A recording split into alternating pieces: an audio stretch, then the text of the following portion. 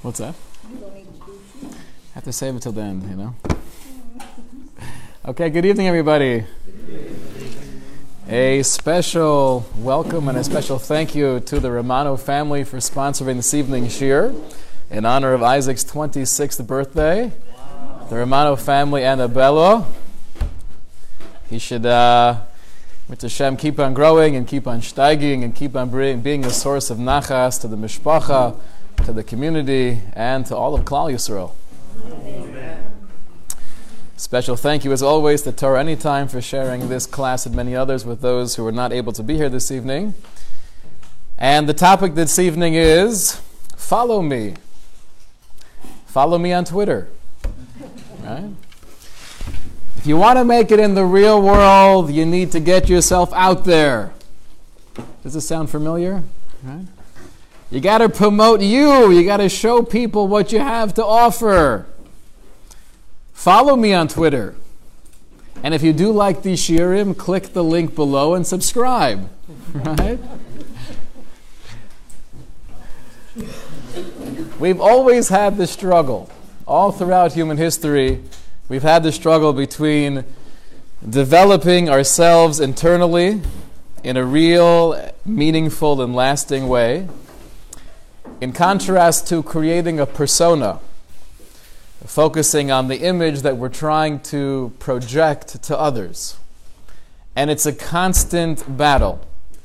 What am I giving more thought, more time, and more energy in trying to cultivate? Am I really working on me, or am I working on how you're viewing me? Am I really focusing on trying to be misakein, trying to rectify, trying to enhance the person that I am? Or am I working that much harder to give off a particular image of the person I think you would like me to be? This is a constant struggle. Many years ago, my Rosh Hashiva, this is going back probably 25 years ago, he would say that in America, it's all about PR. And he was quoting this from his father, Reb David Leibowitz. This is not a new thing. This is not just because now we have social media. But this has really been part of the American culture and the American scene going back to its inception.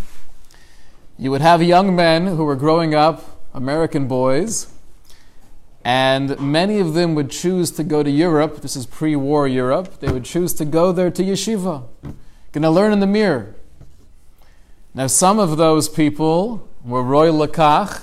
They really had amazing potential, and going to Europe to learn under some of the greatest Torah personalities was probably the best move.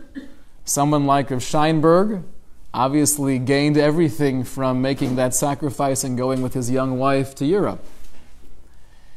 But Rav David Leibowitz said that many of the young men, why are they choosing to go to the Mir? Why don't they stay here in America and come to one of the local yeshivas?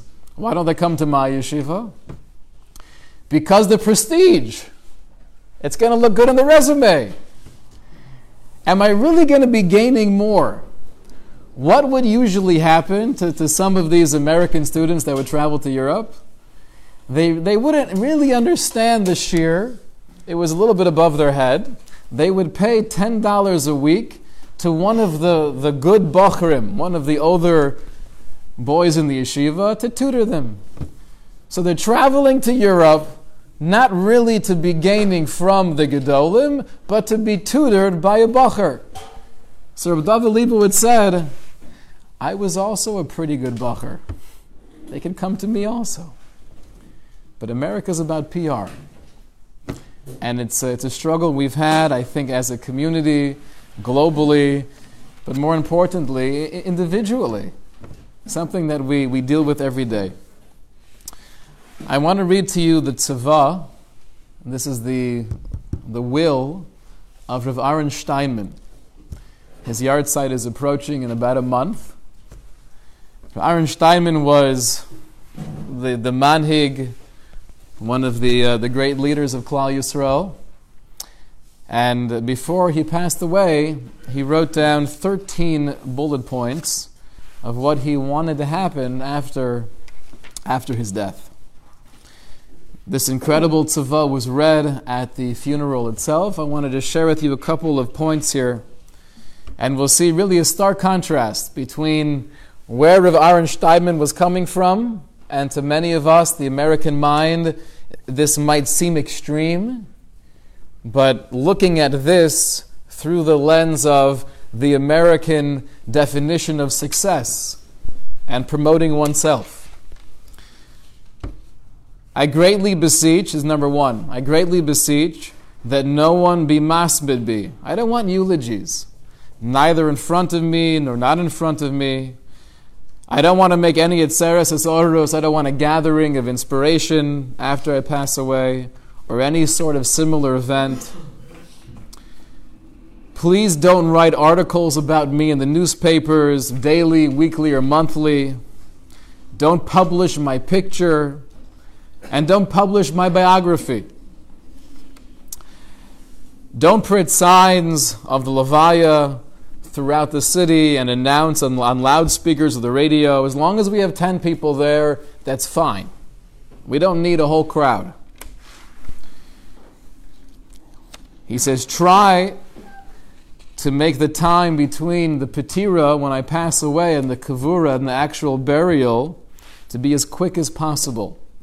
And this is a halachic concept, and it's also a Kabbalistic idea, that when somebody passes away, really, that process should be as quick as possible from the death to the burial.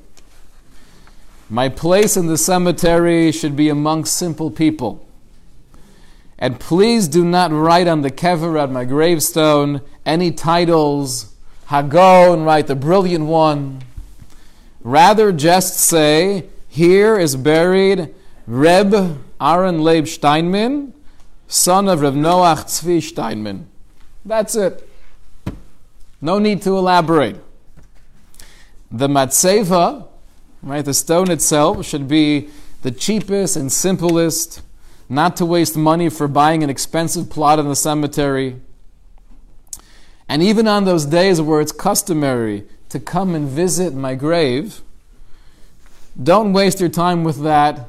It's more important to me that you spend the day learning Torah with sincerity.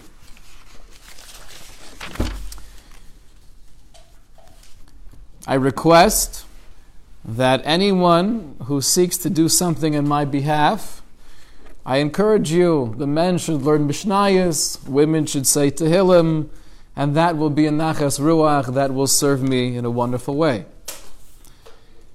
I ask not to be referred to with the title of tzaddik. Don't call me righteous, or yarei shemayim, or one who feared God, so that I shall not be embarrassed by this in the world of truth. I greatly beseech forgiveness from all those whose honor I have slighted. And he goes on to say that my descendants shall not follow the Aron into the cemetery, as is the custom, the established custom in Yerushalayim. What's interesting is after Rav Aaron Leib Steinman passed away, there were elaborate articles about him and his life and his righteousness in all of the religious newspapers. So what happened there? Were they just disobeying the wishes of the Gadol Hador? So Hamodia printed that they asked the question to Rav Chaim Kanievsky as to whether or not we should really not write anything about Rav Aaron Leib. And his response is, this is the handwritten letter of his son, Rav Yitzchak Joel, quoting from his father, Rav Chaim Kanievsky. He wrote back, Acharei shezeh meromim es kavod haTorah, by publishing articles and by having gatherings and hespedim and eulogies that will uplift the banner of Torah, umarbe kavod shemayim, and that will increase the honor of heaven. V'zeh hayeshif, also kol hayomim. This was the goal. This was the mission of Rav Aaron Leib Steinman his whole life. Lezakos eser rabim, to raise and inspire the masses. Therefore, mechovo seinu, not only is it permissible to write things about his life and to get together and eulogize him, but it's mechovosenu, it's our obligation, lahagdil es kavod haTorah, to raise up the honor of Torah, uke'es, and these are amazing words. Right now, says Rav Chaim Kanievsky, Maran Zecher Tzadik Kadosh Rocha, Rav Aaron Leib, Merutza Me'od Mikol Shevach She'omer Malav. Right now in the world of truth, he will be happy with our sharing of his greatness. Because if it's going to inspire others, it's going to encourage others to be more committed to Torah and Torah learning. Right now, this is what he wants. That was the ruling of Rav Chaim Kanievsky. So I'm not going to get into how this works exactly. When someone of Rav Aaron Leib's stature makes it very clear, I don't want this to happen, yet we have the ability to paskin, to rule almost against his wishes based on the understanding that right now, that's not really what he wants. Interesting and complex discussion, but not for now. But just to understand, where was he coming from? Why was he so repulsed by kavod, by having people say nice things about him? Now, obviously, he was an anav, he was a very humble person. He was a gadol of a stature that we can't even relate to. But you would think someone who doesn't care about the glitz and the glamour, and he didn't care about that at all, and just seeing the way he lived and the way he conducted himself, there was nothing gashmias, there was nothing physical, there was no indulgence. All of that stuff was worthless to him. But why does he so recoil by the notion that people are saying all these wonderful things about him? Where is that coming from?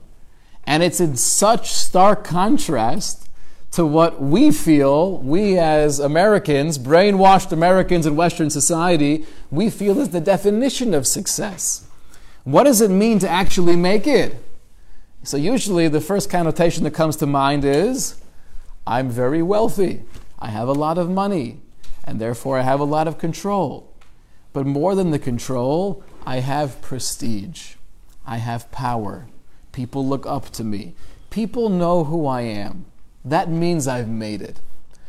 If you look through the lens of a true Torah personality, that is absolute narishkeit. That means nothing. And if anything, that's repulsive. I'd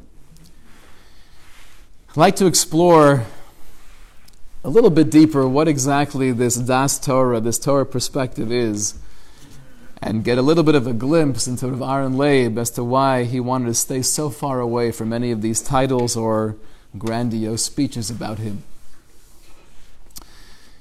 We have in the deal that Avraham makes with Ephron to purchase the Maras Machpelah, the burial place for Sarah, and eventually the Avos in general. The Torah tells us Vayan Ephron es Avram le'mor lo, and that Ephron responded to Avram, and he said, Adoni sheme'eni, my master, listen, Eretz arba meo shekel kesef, a land that's worth 400 shekel kesef, beini u'beincha, between me and you, mahi, what is that? Ve'ezmeizcha kavor, basically saying, even though it's 400 kesef, which is a lot of money, Habibi, my friend, don't worry about it. Take it, it's on me. Vayishma Avram, so famously, the next pasuk says that Avram listened El Ephron to what Ephron, not what he was saying, but what he meant. Vayishkol Avram le'Ephron es ha'kesav, and he paid him the money, asher diber be'oznei b'nei ches, that he mentioned 400 meo shekel kesav over l'socher in the best possible currency that could be used anywhere. So Rashi points out, as you read these psukim, Ephron is always spelled Ayin, Fe, Reish, Vav, Nun. Ephron. One place it leaves out the Vav. When it says, V'yishkol Avram le'Ephron, that Avram paid Ephron, it's just Ayin, Fe, Reish, Nun. So Rashi tells us, why was it lacking the Vav? It's indicating that because Ephron himself was lacking, right? He was deficient in something. What was he deficient in? Lafisha Amar Harbe, because he was talking a good game, he was saying a lot, he was basically giving off the false impression that, go ahead, take it for free, it's all good. But in reality, he wanted to juice Avraham for every penny that he had. So he was lacking. We left out the Vav. There's an amazing Perush of the Magen Avos. The Magen Avos is one of the commentaries on Pirkei Avos. He says, if you look at the gematria of Ephron without the Vav, Ayin Fei Reish Nun, that's 400. The phrase Ra Ayin, right, a negative I, is also 400. So the Torah is leaving out the Vav to show us that Ephron himself was deficient. He was talking a big game. He was, looking like this really righteous person trying to help out Avram, but in reality, he just wanted to get as much money as possible. There's a drasha of the Maram Shif. The Maram Shif is one of the great Achronim, one of the commentaries on the Gemara. At the end of Chulin, he writes, this is source number 4, Osan Nashim Ha'omrim, those men who say, talking about people in business, quote, Da, you should know, Lacha Achi, to you, my brother, Shebechol Leiv Adaber Imcha, I speak to you with all of my heart, Velibi Sholem Imcha, my heart is Sholem, it's pure with you. If they say any phrase like that, says the Maram Shif, Simin Hu Shepihem Mole Mirma. That's a clear sign that they're lying through their teeth. Right? Once someone starts to sweet talk and give you the impression, I'm doing you a special favor, I don't know you at all, but obviously it's because of my love and concern for you, I want to give you a good deal, then you know that's probably not the case. The Gemara actually gives the example of Ephron as the classic example of someone who says a lot but doesn't really come through.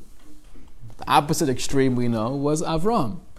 When the angels come and he says, I'm going to get you a little bit of bread, hold on, I'll be right back. In the meantime, he comes back with a whole lavish 5-course meal, including tongue and mustard and many delicacies. So Avram was promoting the cause of saying a little and doing a lot. The other extreme was Ephron, lacking the Vav, showing that he said a lot, but he did a little. That's what the Gemara says in Bava Metzia. What exactly is this concept where the Mishnah says, Emor ma'at v'asei arbei? Right? Speak a little, but do a lot. What's the concept behind that? I think classically we would assume it's a form of modesty. Right? Why do I have to go around telling people all the wonderful things I'm planning on doing? You should know last week it was really an amazing opportunity I had. I was able to support the shul with $250,000. And the truth is, they came to me before, and I love supporting these institutions. The week before, the yeshiva came to me, and I don't like speaking about it too much, but I was really their main donor that helped them with the building. They're going to have my name there in a plaque. I don't really care about the name, but right? But it's going to be right on top. And so we think it's a form of modesty, which is obviously the case, but it's much deeper than modesty. The Medrash Shmuel, one of the commentaries on Pirkei Avos, he says there's actually something metaphysical, something mystical involved here.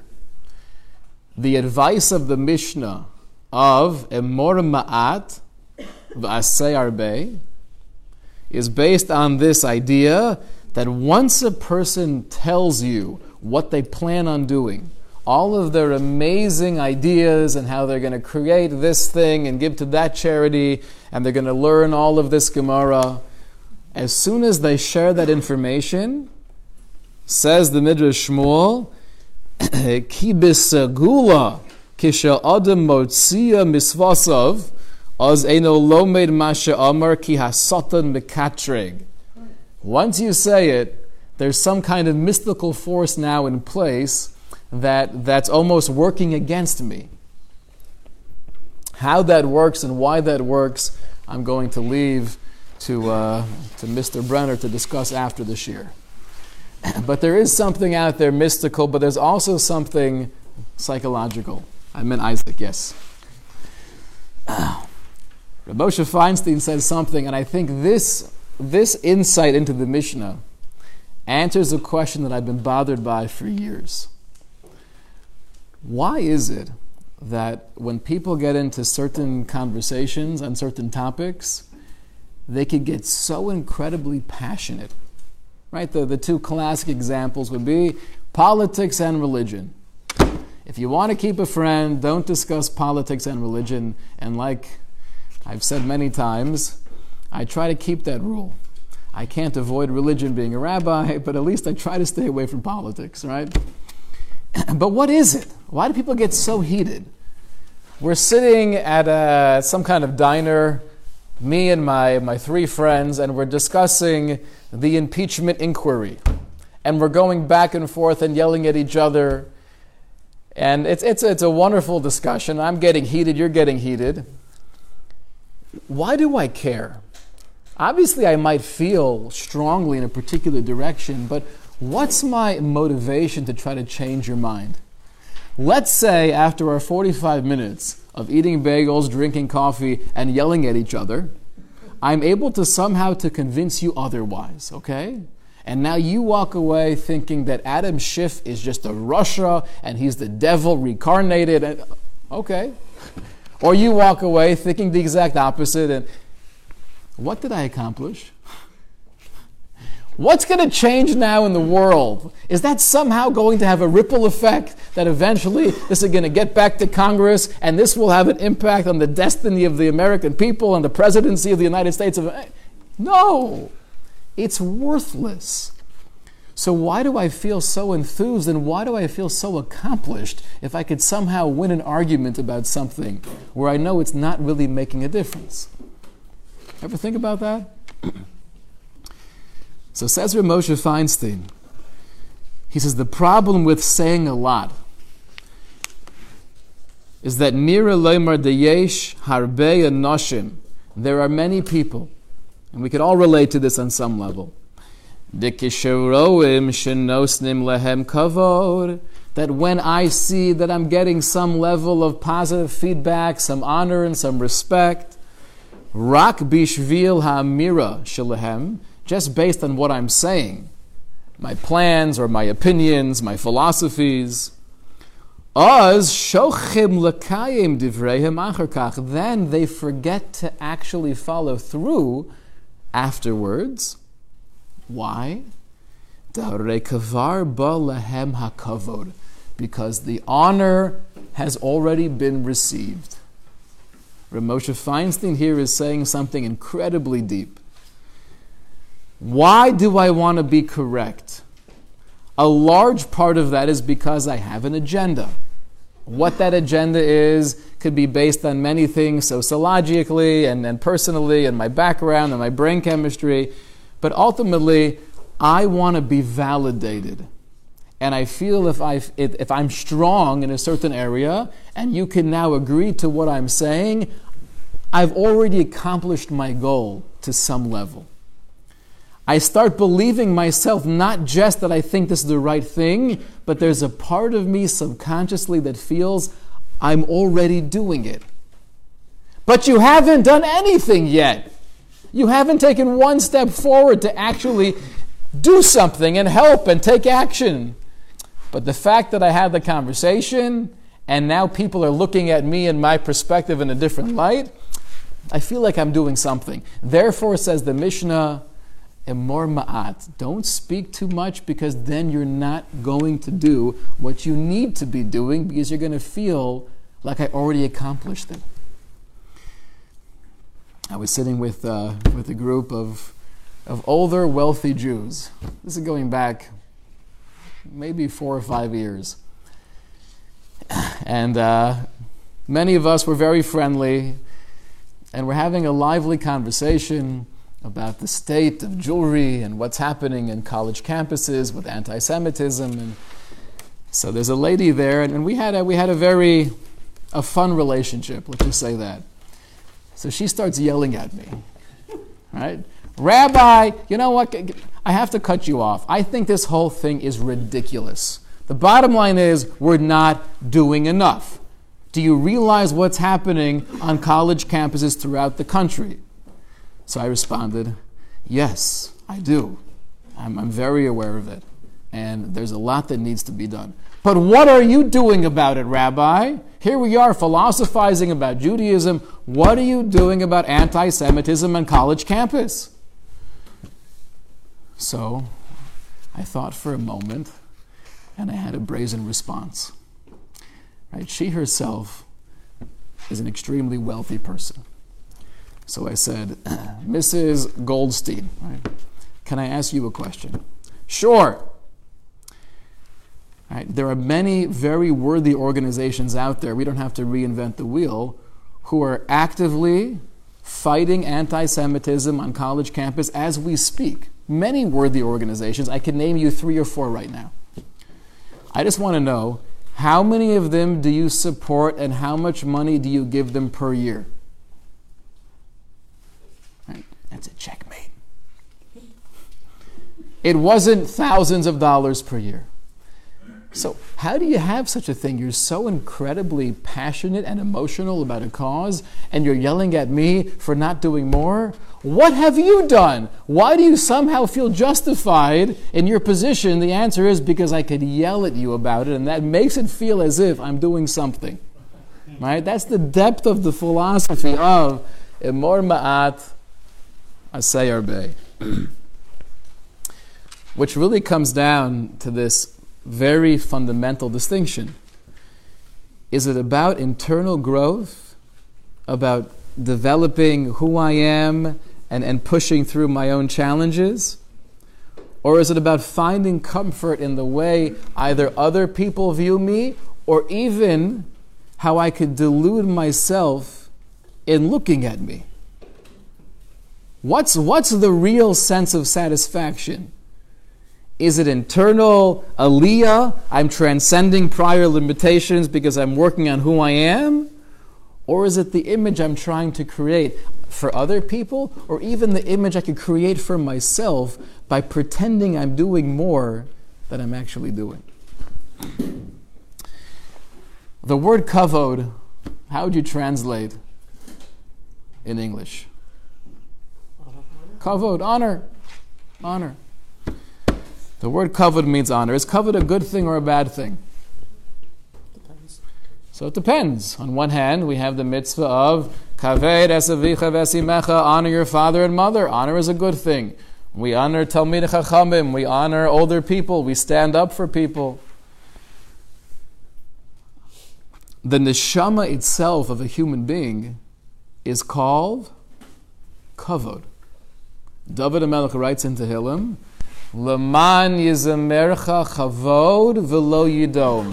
I want my honor, referring to my neshama. I want my neshama to be able to constantly be singing to you, Hashem. The neshama is called kavod.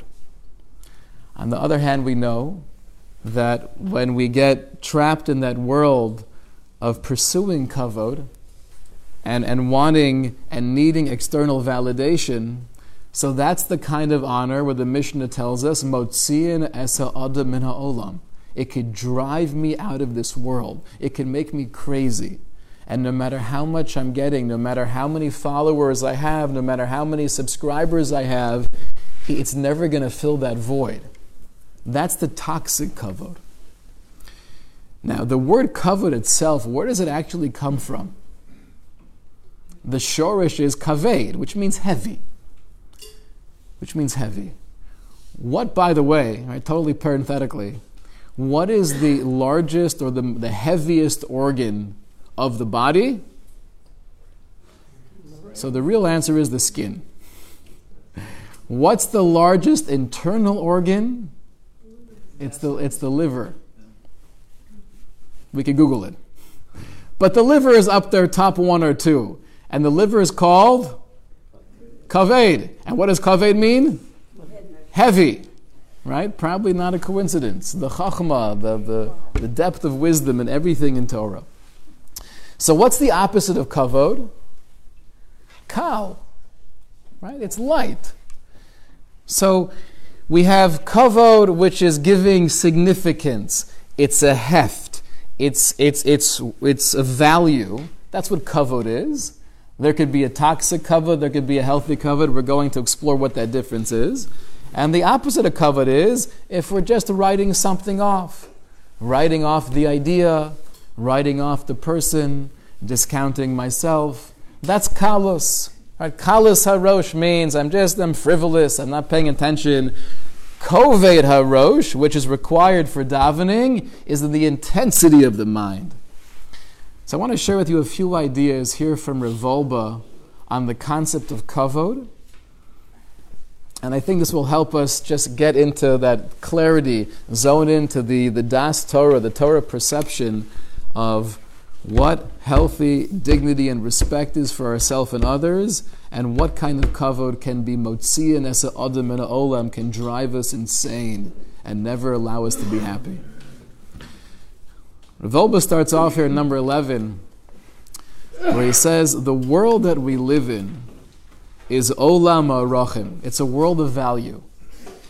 Meaning to say, even though we claim we're totally non-judgmental, and that may be true, but everything we do in life, every choice we make, it's based on an evaluation.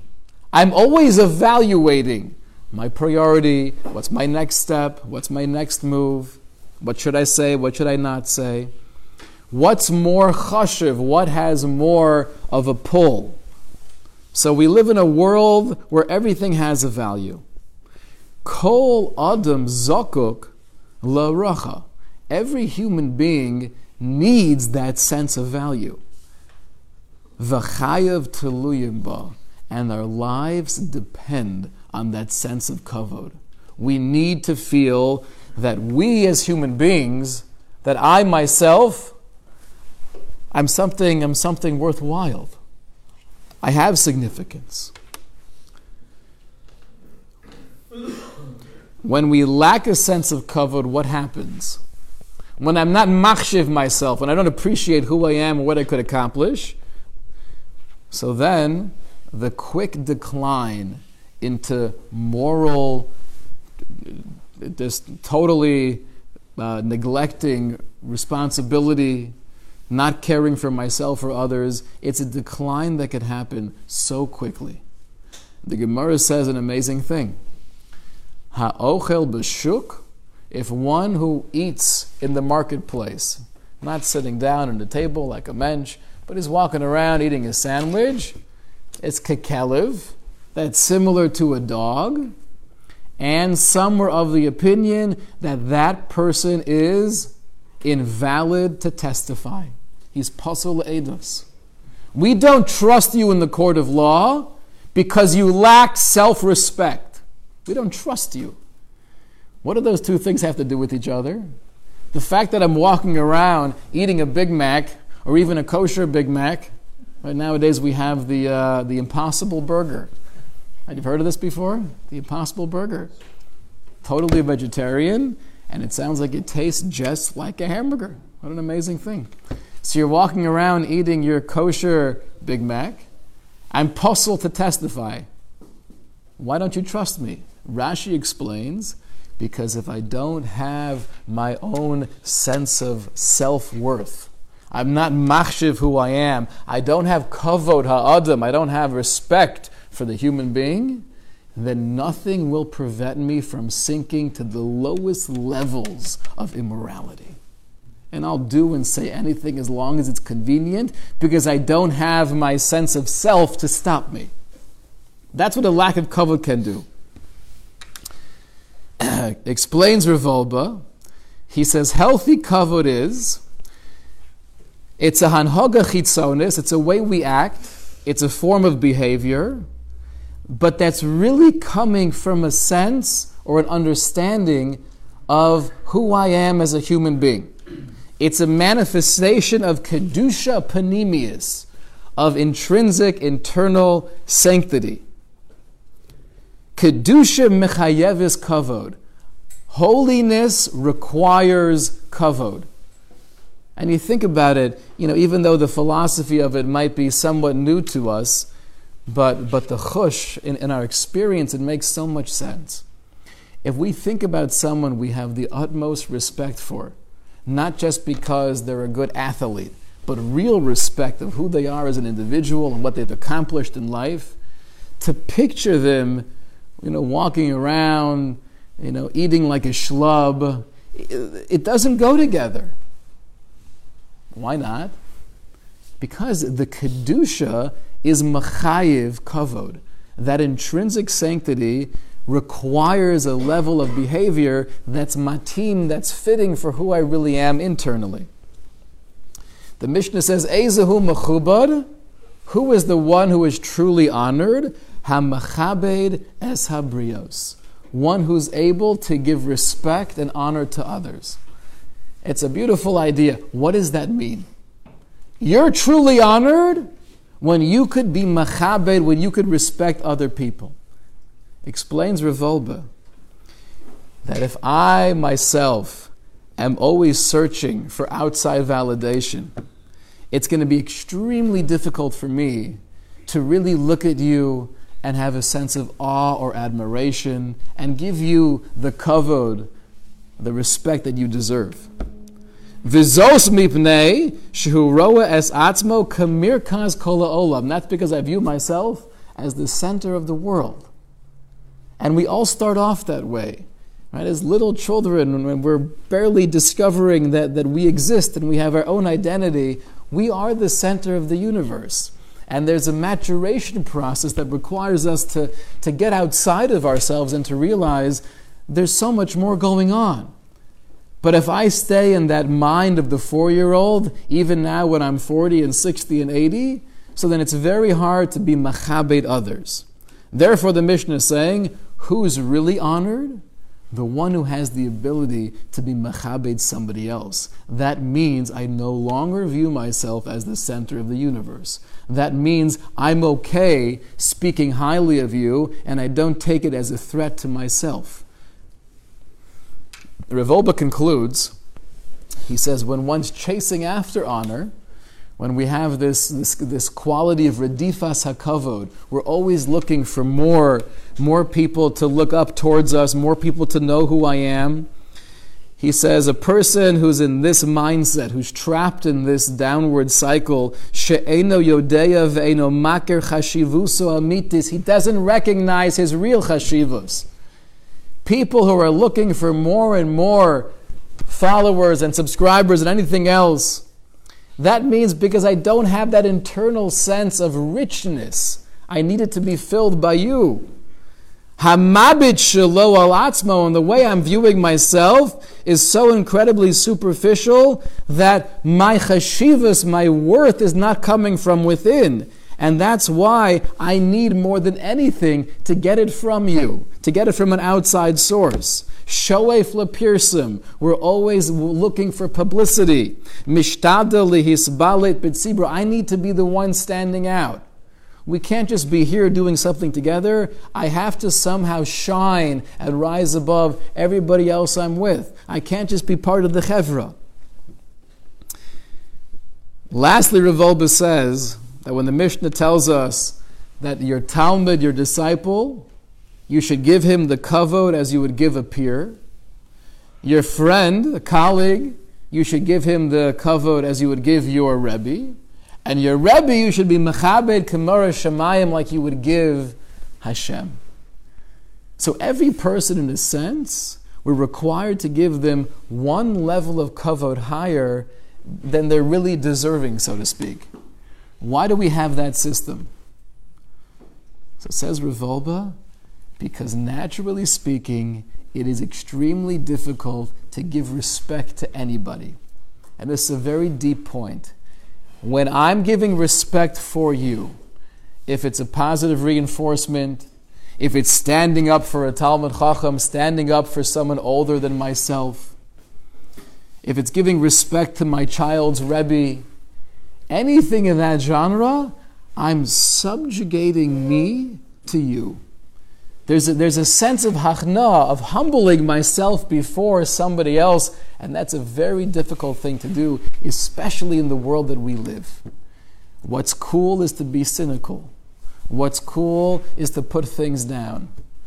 To give kavod requires some level of real humility. I heard a story about Rav Yehuda Schmidman. He is one of the Rebbeim in Zichron Aryeh in New York, a very special person. Someone told me that they were sitting next to him at a chasana. It was during a wedding, and they were calling up different rabbis for the brachos, for the Sheva brachos. So they called up some random out-of-town rabbi. Nothing super chashuv. He was not a great Talmud Chacham, it sounds like. And as they called him up and he's walking towards the chuppah, Rabbi Schmidman, who's a tremendous Talmud Chacham, he stands up, Mole Kamaso, all the way for this person. So the young man sitting next to him was a little bit confused. He's like, why would Rebbe stand up for him? Do you know who he is? And his answer was, no, I have no clue who he is. So maybe you're not mechuyev, maybe you're not obligated to stand up for him. And he said, maybe I'm not. What do I have to lose? Right? It's such a simple perspective. I'm going to lose something by standing up for somebody? What do I have to lose? And we find it ourselves, even when it comes to giving the proper honor and dignity to Torah, Vilomdei Torah, and those people who devote their lives to learning Torah. Everyone gives lip service to the importance of Torah. And I'll support it even financially, maybe. But when it comes to really being machabed somebody, really showing, really expressing kavod for them, it's hard. It's hard. I don't want to machniya. I don't want to humble myself. I don't want to subjugate myself before anybody else. If it's like Rav Shmuel Kamenetsky, Rav Chaim Kanievsky, right? Anyone with a chashuv name who's at least, 40 years my elder, then I'm okay with that. But to give kavod to my son's Rebbe, I'm his same age. To give kavod to somebody else in a different profession, right? Giving honor is a hard thing to do. But the distinction we see from Rav Wolbe, healthy kavod, is it's coming from inside. It's emanating from a source of richness that I understand who I am, and I'm just trying my best to be an Eved Hashem, and that brings me fulfillment.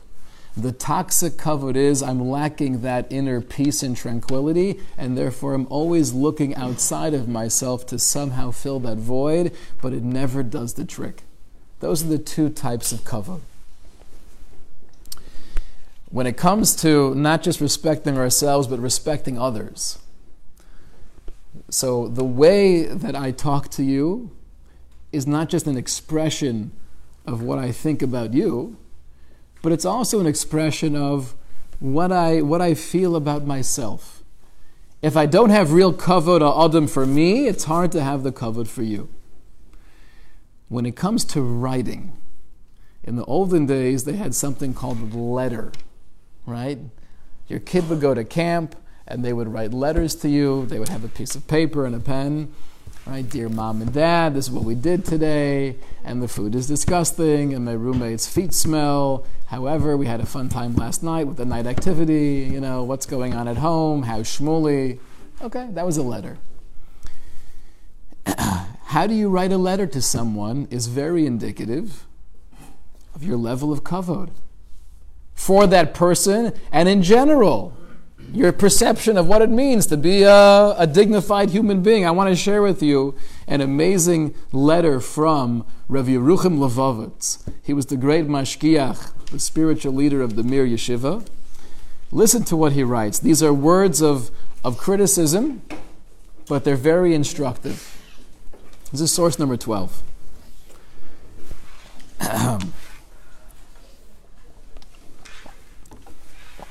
Shalom lachem, Yikari v'chavivi. He says, greetings. Baruch Hashem, hineni nimsa bari shalem. Thank God, I'm doing well, I'm happy. Michtavchem me'erev Shabbos Kodesh, niskabel hayom. Your letter from Friday I received today. Baruch Hashem, al brios kulchem, and I'm glad to hear that you're doing well. Kenira hamichtav nichtav bechipazon yesera. It seems to me, though, that the letter that you sent to me was written bechipazon, very quickly. Karagol b'yom hazeh, which is now the common way of doing things. It's possible, though, you have the right time in the morning, you're more, fresh, and you don't have so many things going on yet. You could write it at a time where you have more tranquility.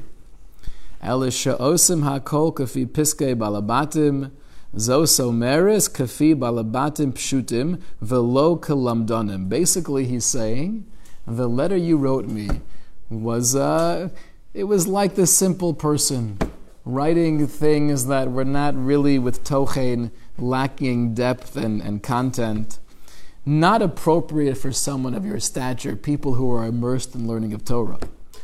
Loka nashim esher yoshvim lomdim, but not people like you who are sitting and studying Torah. Velogam ke'ela esher shayches lehem lemusar, and when you have a connection to musar, of refinement, to write a letter like this, it's just not befitting. He says, I want to share with you 3 points, right? 3 ideas. The first is, when it comes to bein adam lachavera, when it comes to the way I interact with somebody else, it should be no different than finding an esrog. When it comes to the mitzvah of esrog, you're supposed to look for the most beautiful one. There's a mitzvah of hiddur. I want it to be nice and perfect. The same thing applies when we have any communication with another person. When I'm writing a letter to my friend, I should find a niyar yafeh, right, a nice piece of paper, diotov, good ink, osios behiros. I should write clearly and neatly. I sound like a 4th grade teacher, right? Don't forget to put your name on top of the page.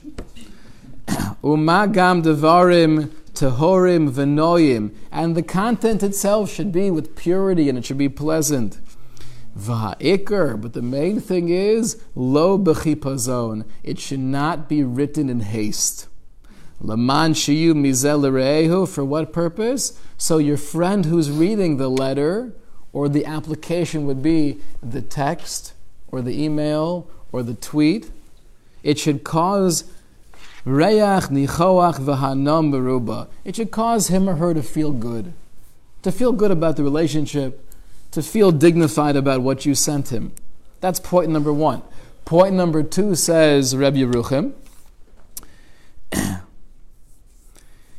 we have to be focused when any form of communication, in this case a letter, that it should be a chesed. I want to be doing something that's going to make you happy. And when I'm writing in a way where I'm not giving it any thought, right, or any level of my time and effort, then that's not a chesed. I'm not doing you a favor. And he says, last, tzrichim lasos hakol b'kavana retzuya. You should always think about who's going to be receiving the letter or the text or the tweet or anything else. And the goal should be hanhaga kazos rechoka hi mechesed. If I have in mind just kedei lihipater, just to get off the phone, I'm doing it in a way where it looks like I'm just being yotzei, I'm just fulfilling my obligation of being cordial. Obviously, that's not a fulfillment of the mitzvah of chesed. I'm losing my voice over here. But it sounds like Rabbi Yeruchim is saying 3 things. And this is regarding letter writing. It should be nice on a good piece of paper with good ink, and there should be thought. I should be focused on chesed, on saying things that will make you feel good, because I want you to feel good. And number 3, and they're all very connected, number 3 is I should never give off the impression that I'm just doing this because I have to, and I don't really care that much about communicating with you. We could give examples of different tweets that have been out there, even by some of the leaders on many, many levels. But the point is, it's very difficult to have any kavod ha'adam, a dignity for oneself or for anybody else, when I'm writing or communicating in a sloppy way, and I'll end up saying things that are hurtful. I'll end up saying things that I have tremendous regret. I wish I never said, but it was b'chipazon. The way of communicating now is without thinking. And when I talk to you or I text you without thinking, there's no way I'm going to avoid hurting you. So something to be conscious of. So emor ma'at v'asei arbei. It all gets down to this distinction. Am I trying to create an image through talking a big game and therefore making people view me in a certain way, or even making myself think I am a certain type of person? I'm getting lost into that world of illusion, and it's all about the way I promote my persona. Or is it, right, I'm going to say a little bit, and I'm going to do a lot. Because my main goal is real, internal, authentic growth with integrity. That's the difference, and that difference makes all the difference in the world. Michal Mirsky sent me a quote when he heard of the topic. I'm not sure where it comes from, but I think it's well said. It's not how well we play the game, it's deciding what game you want to play. And the way I understand this is, if the game I'm playing is self-promotion, you could do a pretty good job at that, right? Depending on what your field is. And sometimes that is part of real life. In my particular business, I'm in real estate, or I'm just trying to get patients, I'm a doctor, I'm a therapist. You got to get yourself out there. People have to know that you're an option. And if you feel you have something unique, of course you want to, and you need to share that with the world. But how do I define myself? How do I define my real success? Is it through the image I'm putting out, or is it through the person that I'm developing inside? So the game you play, you might play it well, and you might have your face plastered all over the place. But it's not about playing it well. It's about choosing the right game to play. Great book, Tales Out of a Shul, written by Rabbi Emanuel Feldman. We've mentioned him a few times before in previous classes. He was the great, founding rabbi in Atlanta, the Beth Jacob in Toco Hills. He writes that it's instructed to see what constitutes in the pragmatic American mind a successful rabbinic career. This whole book is really, it's a wonderful read. Anyone in the rabbinate, but really for everybody, just his insights and conversations and all sorts of wonderful stories that he had throughout the decades. He got a flyer in the mail promoting a book written by a certain rabbi. This is what the flyer said. When in 1994, Rabbi Salzman retired from the active leadership of his congregation, he completed one of the most successful careers in the history of the American rabbinate. During his dynamic 50-year ministry, his once small congregation with modest facilities had grown to a membership of nearly 1,500 families, housed in one of the most beautiful and best-equipped synagogues in the world. Right? So now, buy his book, because, as it says here in the promo, he is clearly one of the most successful careers in the history of the American rabbinate. Says Rav Emanuel Feldman, on the face of it, a great success story. But on closer inspection, this demonstrates only that Rabbi Salzman knew how to run a congregation, how to raise funds, how to attract and retain members. What we do not know is whether or not he affected lives, or he changed people, or transformed them into better Jews. It's all about what game are we playing. Now, it could very well be this rabbi did all of that, right? But how do we define success? Is it through the American lens, where it's all about the PR? Or is it through the Torah lens of who I am and what I want to be? Rav Shlomo Zalman Auerbach, he was very, very makpid, very careful to avoid all types of kavod. There was one time where in the Hamodia, they published, there was a particular funeral that took place, and they had the line in the article that it was led by the Posek Hador, right? By the generation's greatest halachic authority, Reb Shlomo Zalman Auerbach. So Shlomo Zalman saw the article, and he read this line, and he was disgusted. He writes to the editor as follows. He says, firstly, how can you say it was led by me? I arrived late, and I stood on the side. I did not lead the Levaya. Second, most importantly, when you keep on using that title, Posek Hador, right, the greatest halachic authority of the generation, it feels like you're punching me in the stomach. It feels like you're punching me in the stomach. And the truth is, it's that kind of advertising that, again, is very much the influence of Western civilization. Right? What is the greatest topic in sports history right now that I hear from my high school talmidim? Right? Who is the GOAT? Atem Mavinze, GOAT, right? Greatest of all time. Right? And in basketball, it's ongoing debate. Michael Jordan, LeBron James, back and forth, Who's the GOAT? But that slowly penetrates Torah culture as well. And we love giving these titles.